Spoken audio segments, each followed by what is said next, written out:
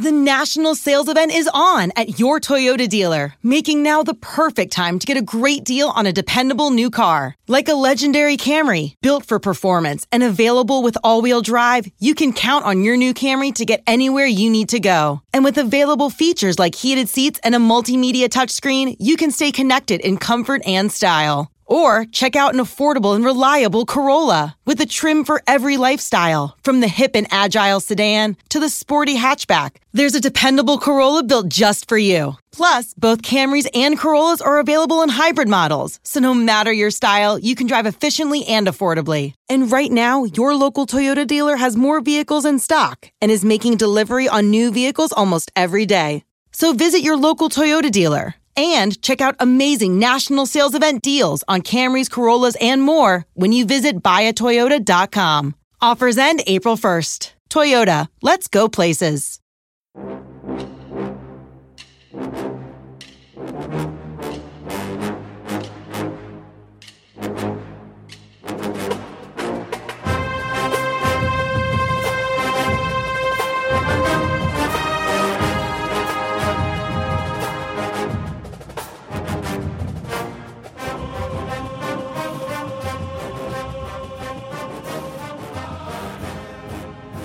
Good morning, Bucknutters. Welcome to the Bucknuts Morning Five here on Friday, June 26th, 2020. I am Dave Biddle. I am joined by Patrick Murphy.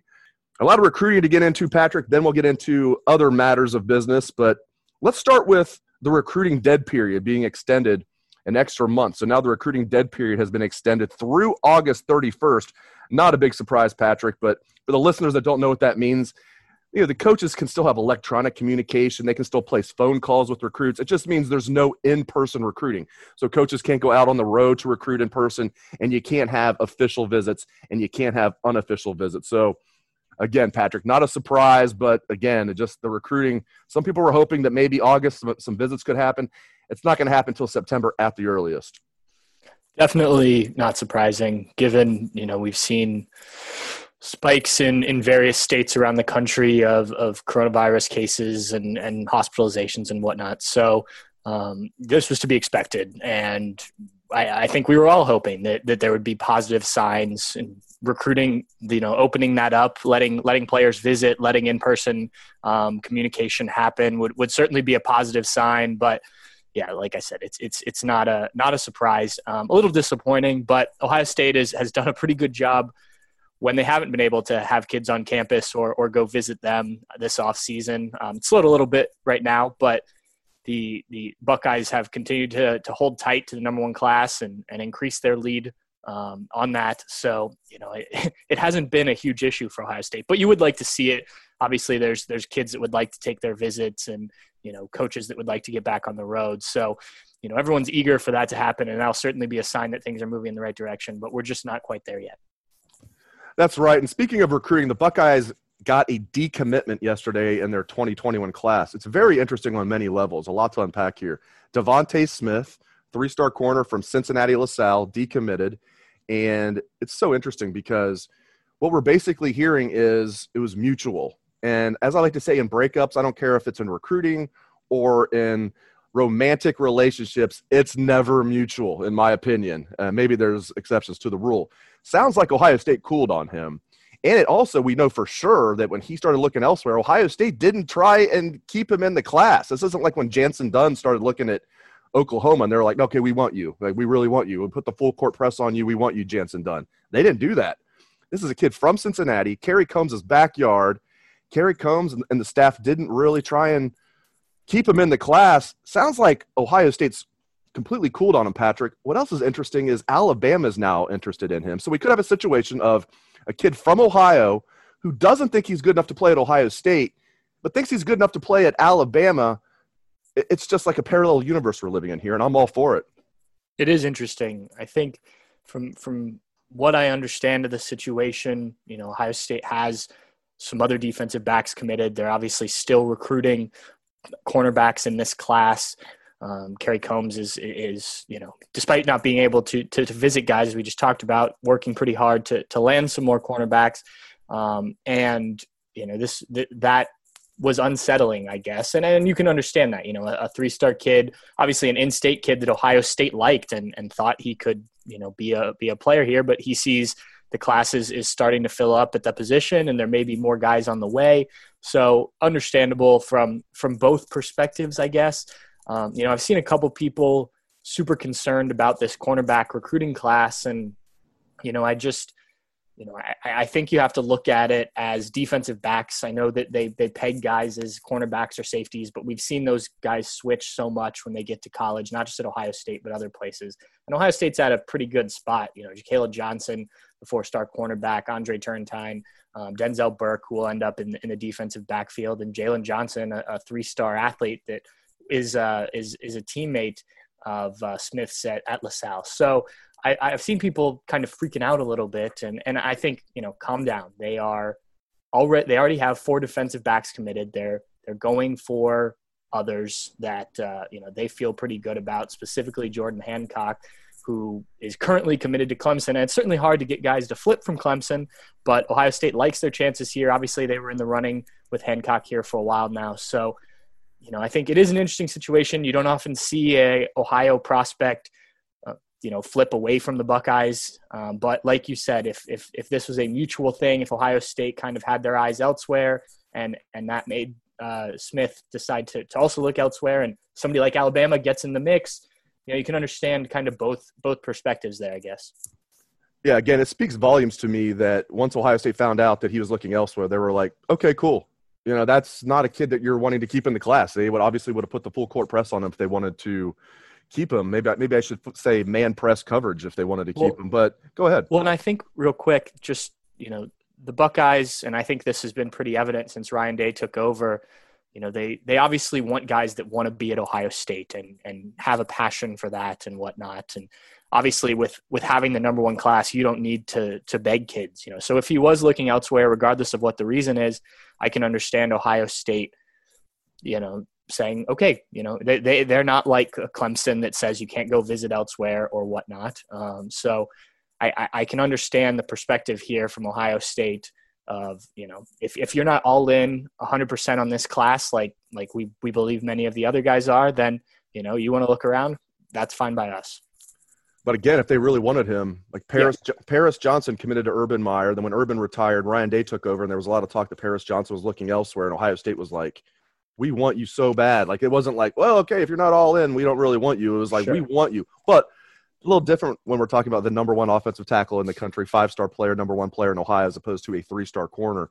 But still, I hear what you're saying. And you mentioned this earlier. Jordan Hancock committed to Clemson.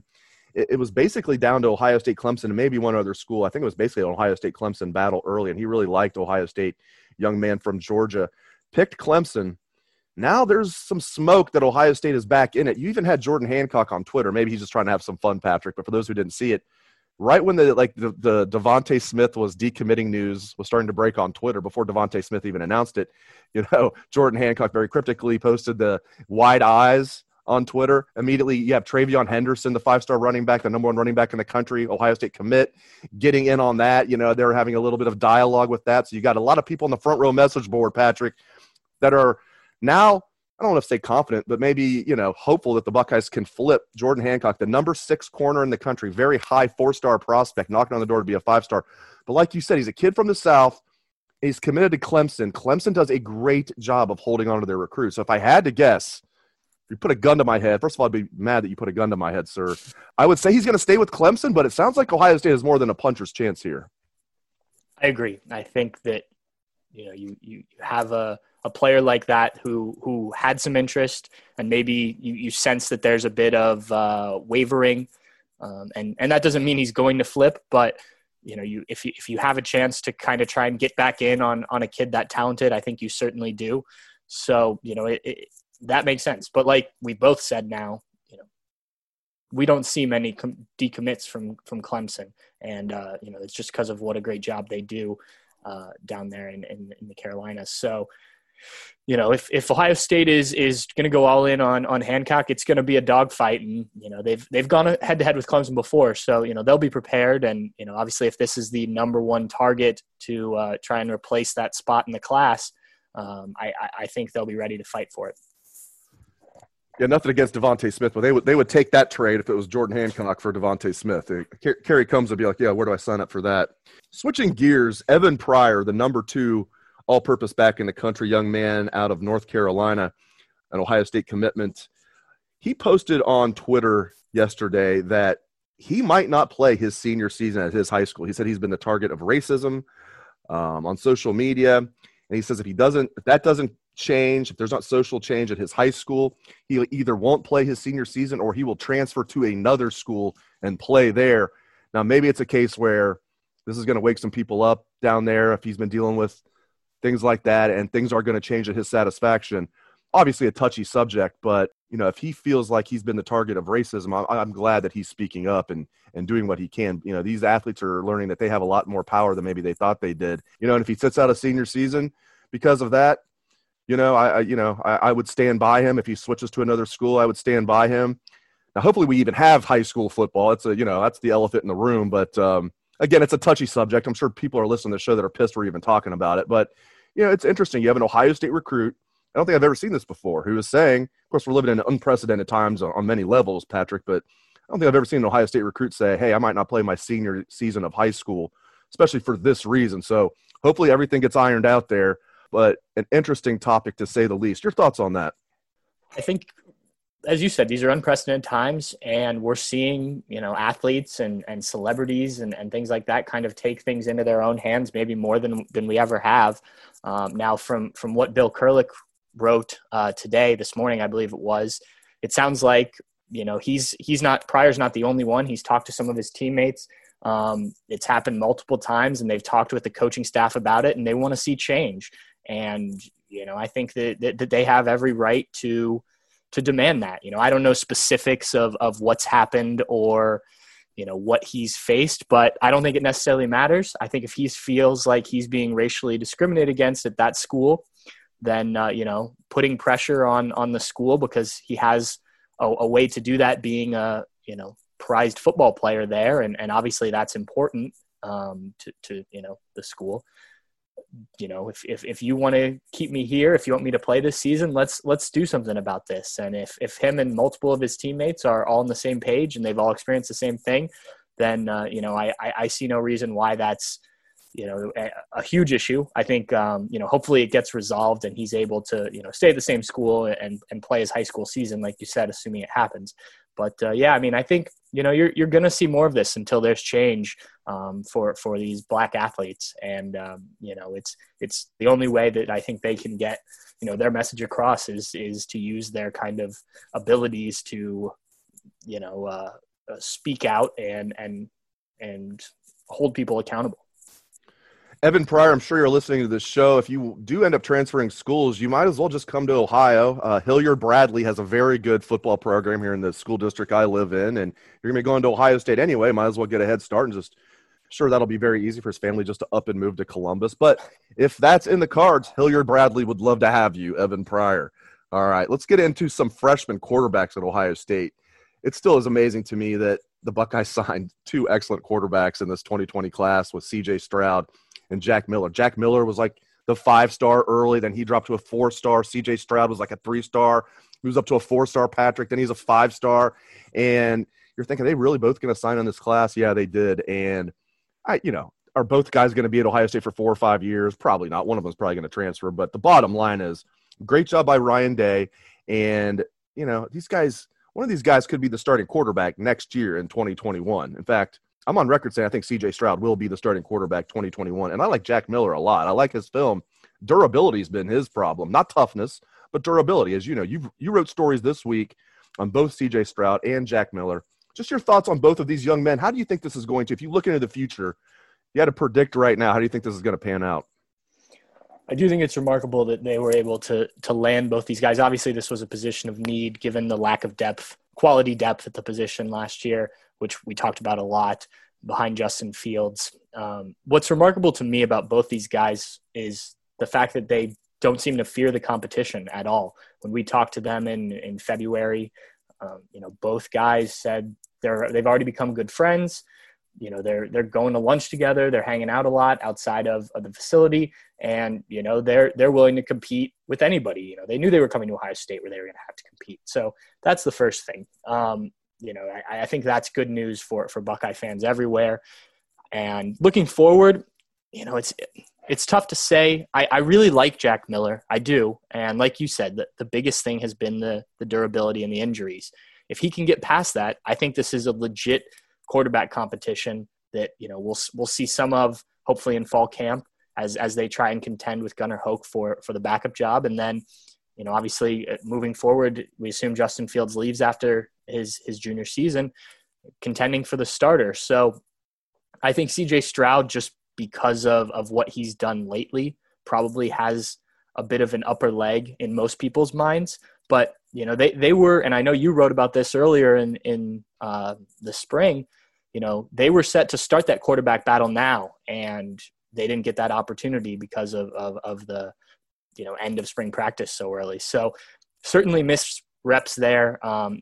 I don't think that'll set either of them back in terms of their career down the line. But, if I'm looking in crystal ball, like you said, I think CJ Stroud is probably the more likely just, because of the injuries with Jack Miller. But if he stays healthy, it's close. I think both guys are very talented, and they proved that with what they did in high school.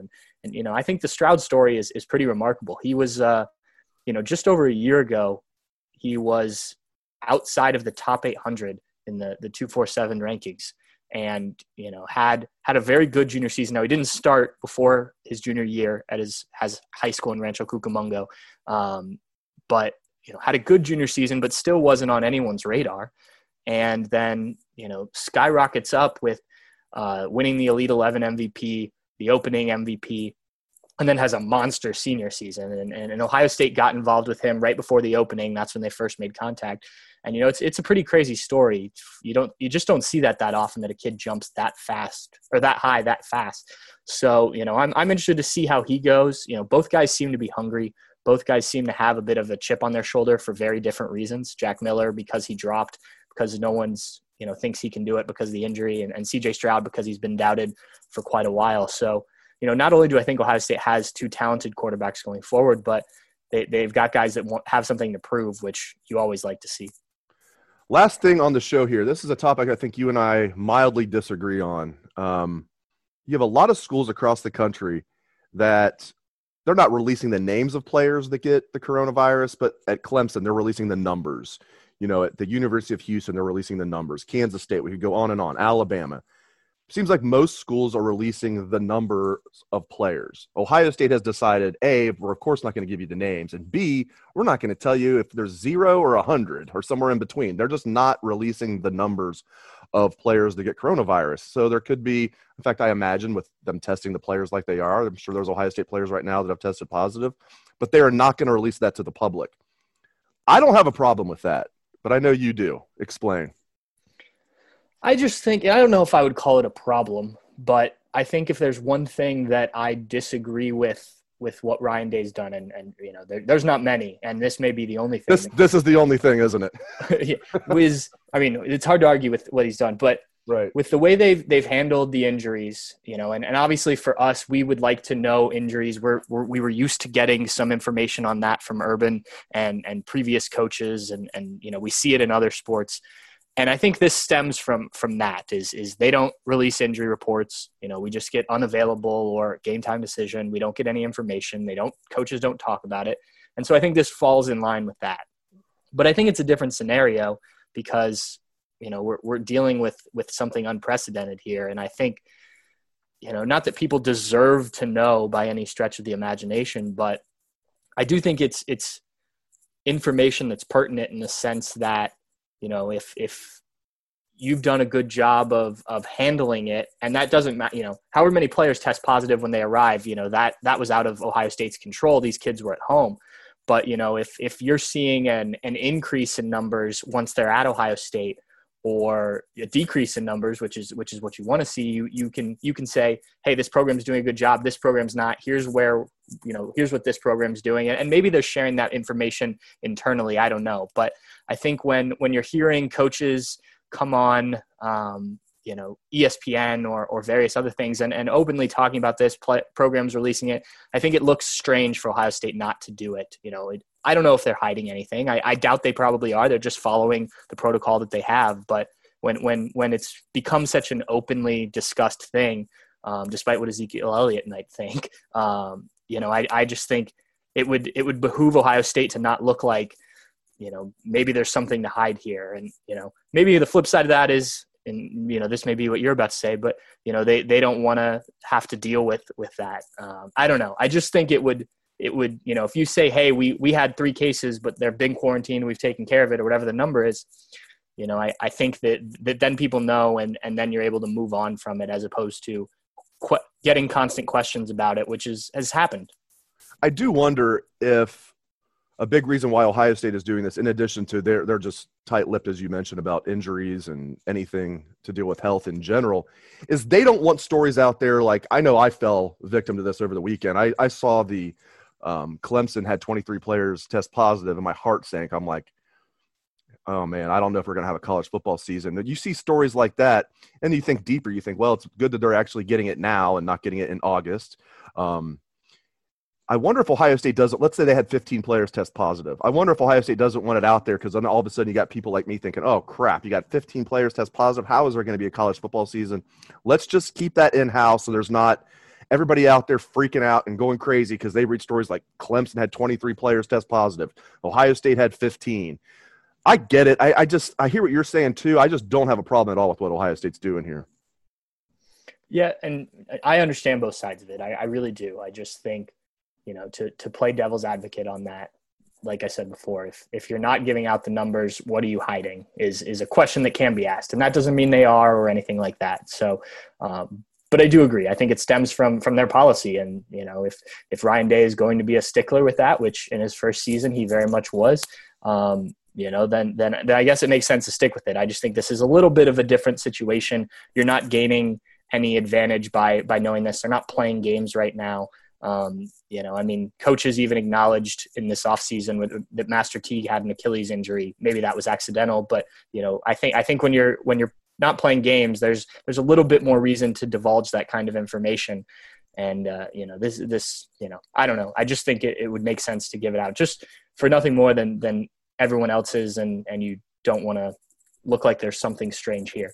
I do wonder, real quick, last thing about this, if the NCAA or the Big Ten, or there'll be some type of, even if it's just a gentleman's agreement that you don't have to release names, but during the season, if maybe teams will be required to announce, hey, we have X amount of guys that have the coronavirus. Maybe not. It'd be hard for the NCAA to really mandate that, but I wonder if Ohio State's stance will change once the season starts. They're not going to give out names, to be clear.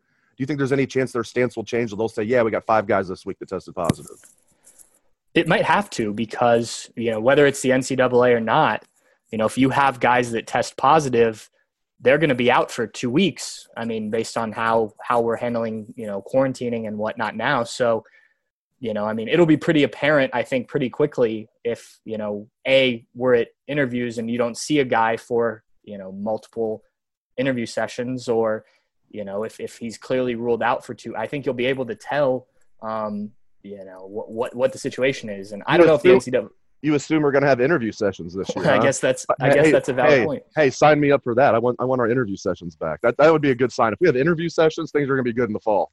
Go ahead. I'm sorry. Absolutely. No, that was it. I just think it'll be fairly apparent if you have 4 or 5 guys that missed 2 games. Okay, those guys probably tested positive. Right. I think it'll be obvious. So why not just divulge the information at that point, and then that those kids had it, and you probably feel better about them going forward. Yeah, Justin Fields is fine. We just decided to start Gunnar Hoke against Illinois and Michigan. He's fine now. He's good to go. We wanted to give Gunnar Hoke a chance there. Great stuff out of Patrick Murphy. Thank you very much, Patrick. And thank you to all the listeners out there for tuning into the show. I appreciate that very much. Hope everyone has a great day and a great weekend. Let's have Buckeye Swag, best damn band in the land.